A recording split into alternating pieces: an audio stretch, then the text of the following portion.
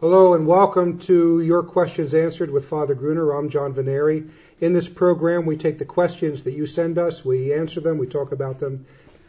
Today's question is, what is Advent? Well, Advent is a liturgical season. Is that enough? Well, I think they want a little more than that. I see. Okay. Well, Advent is a liturgical season which precedes Christmas. So we have Lent.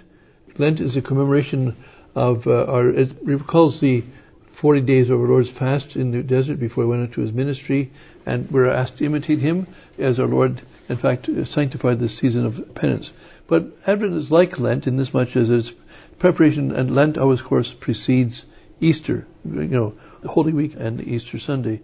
And the Easter Sunday is, we're out of Lent in Easter Sunday, but Holy Week is part of Lent, or part of Passiontide, which is part of the 40 days.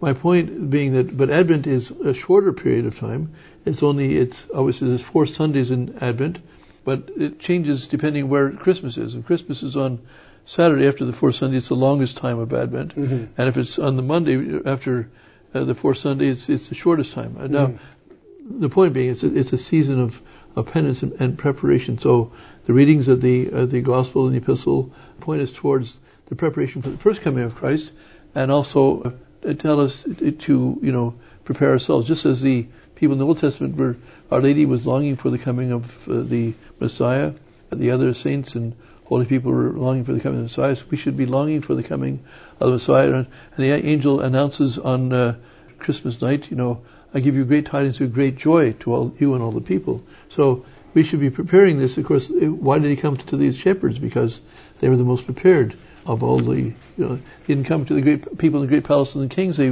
were, they hadn't been doing that much penance, but the shepherds there were taking night watch, and they represent the shepherds also of the flock of our Lord. Our Lord refers to the priests as shepherds. Our Lord himself is a good shepherd. And so, but it's a time of preparation, 3+ weeks, 3.5 weeks or whatever it is, of before Christmas. And I remember reading some spiritual writers who talked about the fact that every aspect of our Lord has to be thought about, contemplated, and remembered, and celebrated in a way, including that long period of time where we were waiting for our Lord. That cannot be forgotten, and that is commemorated in Advent. That for thousands of years, from the time of Adam and Eve, right after Adam, with the promise that the Redeemer will be sent and she shall crush thy head, and then all of the what we read in the Old Testament, the patriarchs and the religion of Israel, was for the preparing for the coming. It was all for the preparing of the Messiah, and the liturgical readings in Advent, revisiting Isaiah, revisiting the Psalms. Of course, I believe many prophecies in Matins, especially. There's a lot of the Old Testament readings, and of course the commentaries by the fathers of the church, the doctors of the church. Yeah, so it gets us thinking about that time. We don't want to forget about that 4,000 years or more. 4,000 that we were waiting for the Messiah, and each year in Advent that is brought back to us, that we relive that. And as Don Guaranjay talked about the mankind groaning for the Messiah, yes, the real sense of longing. And I think the other part of that, especially in the first Sundays of Advent, is also that we are also longing for the return of the Messiah. That is, on the judgment. And so, come, Lord Jesus, come. So that we have that longing to the future, but also we're longing for the birth of our Lord. And of course, and there are little preparations to do. I remember going to Catholic school, and actually we introduced this into my family when the children were younger. Is you would have an empty crib.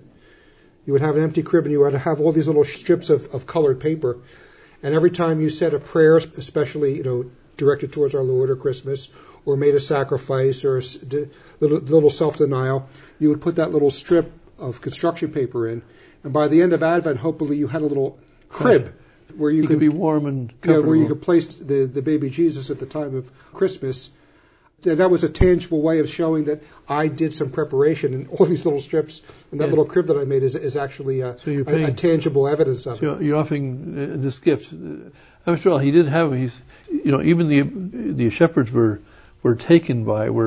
impressed by the poverty of the child Jesus. I mean, even their own children wouldn't be put in a manger they had better, of course, but there's no room for them in the end, and this is the best they could, and God wanted to show, as St. Francis of Assisi understood, the great example of God being the poorest of the poor in order to show the advantage of poverty. And St. James in his letter talking about that the poor are rich in faith, and that's so that they have that gift because they're poor. But in turn, every little strip of the manger would be making more comfortable. And it's also within the spirit of Advent of preparation. Yes. We're preparing the crib. We're preparing the crib. So the penitential season of Advent is not as rigorous as Lent, but it should be looked upon like that. I mean, you can give up something for Advent the way you give up something for Lent and things like that. So anyway... But both Advent and Lent have one thing common about them, which is they have their Sunday of rejoicing. They have the Gaudetes Sunday and third Sunday of Advent, and Laetare Sunday, which is fourth Sunday. And on that day, throughout the penitential seasons of Lent and Advent, the priest is wearing violet and purple vestments, but on those days he wears rose vestments, which shows a little more joy. Yes. So anyway, there's a lot we could say about these liturgical seasons, but we're running out of time. So keep what's left of Advent, and we will see you on the next broadcast. Thank you.